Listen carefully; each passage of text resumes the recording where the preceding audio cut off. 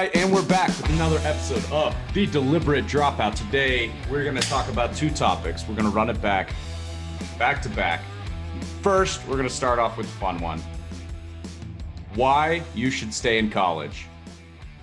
Lucho, open us up. What are your top reasons you should stay in college? Average person going to school right now, why should they stay in? I mean, 95% of the time you probably shouldn't be staying in. But if you are, obviously I'm biased, but if you are going to stay, I mean, the only situations I see is if it's an actual, like you're already like 80% there, you're about to get your degree, you're about to get your diploma, and it's actually a high income skill that you're getting. So for example, if you're becoming a doctor, if you're becoming an attorney, if you're about to go into pre-law, if you have that route set up already, that's the only plausible way I see why you would stay. I mean, anything other than that, there's really no excuse. I mean, there's plenty of opportunities in the workforce. There's plenty of opportunities elsewhere. To me, if you're going to stay, my big thing is like ROI, like return on investment. If you're getting a degree in liberal arts or English, your ROI is probably not as high as, let's say, if you're learning a skill like, let's say, pre-med or bio or whatever it may be. I don't know. I'm big on, like, if you're going to go to college, if you're in STEM, it kind of makes sense. If not, it really doesn't. What's your thoughts though? How do you look at it? Yeah, man, I think the STEM thing, you took the words out of my mouth there. Those are like, hey, if you're there, there's, I think the data supports that you're gonna make a good ROI if you are, studying hard, top of your class. You want to be a chemical engineer or a mechanical engineer, or, work on rockets or something like that. There's plenty of opportunity there, and there are plenty of companies, and the industries are expanding there. Plenty of opportunity. You will have opportunities. All that aside, regardless of what you're studying, here's my take on it. My first take on it is, if you do not have a plan, probably shouldn't be there. If you do have a plan, though, you know what you want to get, regardless if like, hey, here's the job I have lined up. Right. I'm here for a reason. If you're here for a reason, more power to you. There's probably behooves you to do the whole analysis of, like, is there a more efficient, better route for me to go get what I'm trying to get? But if you've done the calculus there, it makes sense. You're or even if you're happy, you're enjoying it and you're comfortable with the cost of it, and you have a plan, you have a deliberate strategy. Here's what I want to get out of this. And you are all in on that. You are making the most of your time. You're going and getting extra mentorship and tutoring from, professors in areas where you think it's valuable. You are asking questions. You're taking notes. You're taking full advantage of the labs and the campus library and all the perks that are part of that, $40,000 to $100,000 per year tuition.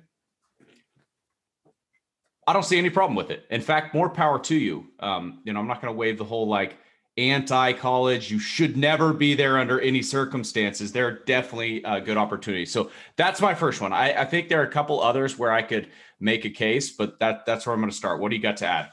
No, that's a great point. To be honest, if you have the resources for it, it may not be as bad of an investment. Like, if you're going to go in debt for it, I feel like that's where the problem is. If you're like putting like student loan debt out there and you're racking up like six figures of just bad debt, I feel like that's where the problem is. But if you have the funds, like you mentioned, if you have the strategy is obviously an important role as well. If you have the strategy and the funds, I mean, there's really, you might as well do it. And if you're passionate about what you're doing. So I totally agree. Yeah. So let's elaborate on that a little bit more too, because here's the flip side of the equation is, even if you don't have debt, I'm going to take that angle for just 1 second. Even if you don't have debt, I think that too many people overlook the opportunity cost of their time.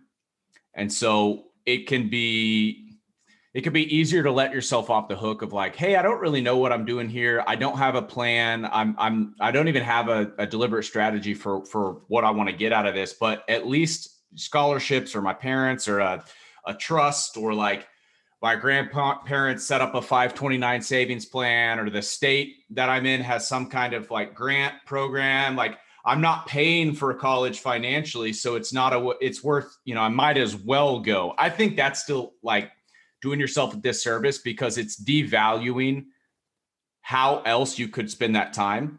And it's being disrespectful to yourself. Like, what else could you be doing? You could be doing something that excites you more, something that's, gives you more forward momentum. That's my biggest take on like the people who say, hey, I'm not taking out debt. It's paid for. I know that's a tough thing to think about, because you feel like, hey, I don't want to miss out on this because it's already paid for, or I owe somebody because they've already, put the money here. Yep. The other side of the equation, though, the debt thing. So I don't have this idea fully fleshed out. Maybe you can help me riff on this though. But you said the idea of like bad debt. And so I've been trying to gauge how I feel about debt used for investment and self, debt used for education, debt used for anything that's not like I'm buying a tangible asset.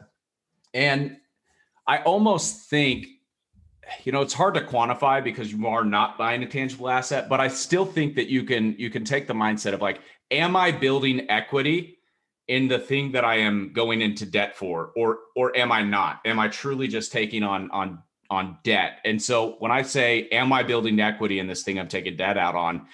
And so let's use student debt as an example. I'm taking on debt to finance my degree. Yep. Here's an example of building equity in that degree that you're purchasing. Like I just said, you've got a plan.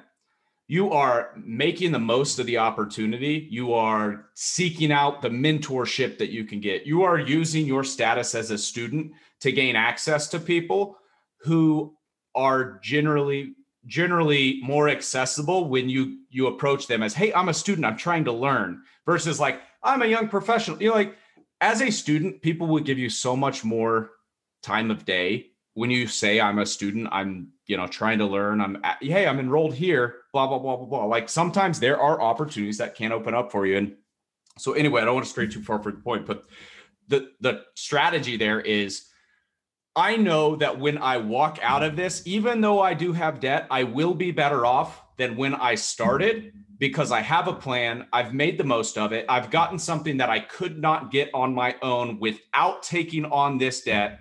And my degree, it's actually an asset because of the value that it represents for me in the future, or the value that it represents in my personal growth, my education.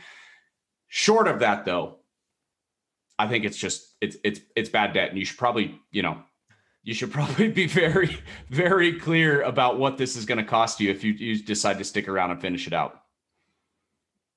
Yeah, for sure, bro. That's a valid point. I was wrestling it. It's just subconscious for me, like bad debt. I just said it subconsciously, but now that like we actually explored, like we kind of dive deep into it, equity. I think that's the key word here, like equity. Are you building equity in yourself, obviously in yourself, in this by getting this degree?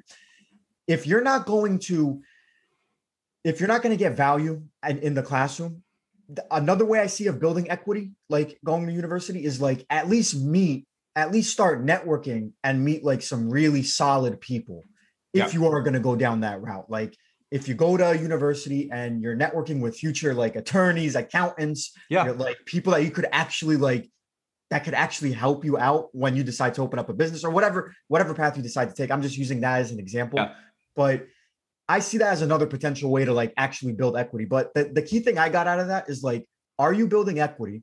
And if you're not, that's like a negative amortization. Like if you look at it from like a loan person, like if you like for yourself, like you're losing value, then you're just, it's not going to the principal. So you're just losing, you're not really benefiting from it.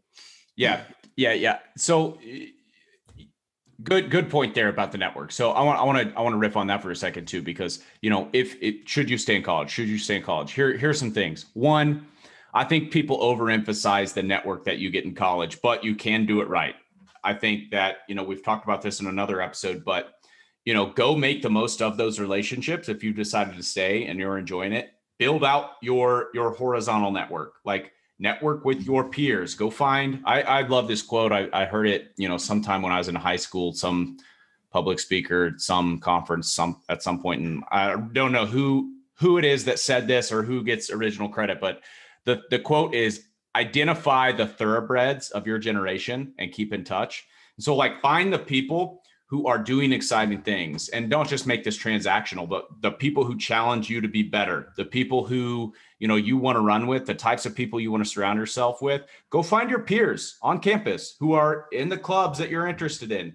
Go build those relationships. And I think this is where a lot of people, they don't do this next step though, is also think about their vertical network. So there are a lot of very well-meaning professors on campus who want you to succeed as a student, especially if you are in their program or you're in one of their classes. Go find those people who do want to reinvest in you. Make them mentors, be valuable to them, help them grade papers or something. Do something valuable to them to get in proximity to them so they can share their knowledge, wisdom with you. And also, next step, this vertical network.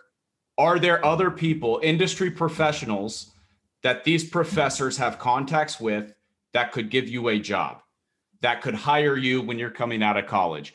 That's like maximizing the opportunity of the time and place you're in. If you've decided to stay, you are building, you're taking advantage of all the resources there, but you're also tapping into that network. You're not just building the horizontal network with your peers, but you're also building that vertical network and trying to, cultivate relationships with people who are farther ahead of you in their lives and careers and who can move mountains for you. Yeah, absolutely. If you that's the way to network. If you're going to go to university, if you're going to go down that road, that's definitely the way to go. I couldn't agree more. All right. So this has been another episode of The Deliberate Dropout. If you're in college, check this out. If you're thinking about dropping out, you're not sure if you're in the right place or if you should stick it out, check this out. Let us know in the comments if you're on YouTube. What else do you think? What other questions do you have? What other cases do you have to be made for staying in college, for considering something different? We'd love to hash it out with you. Thanks again for listening to another episode of Deliberate Dropout. We'll be back again soon.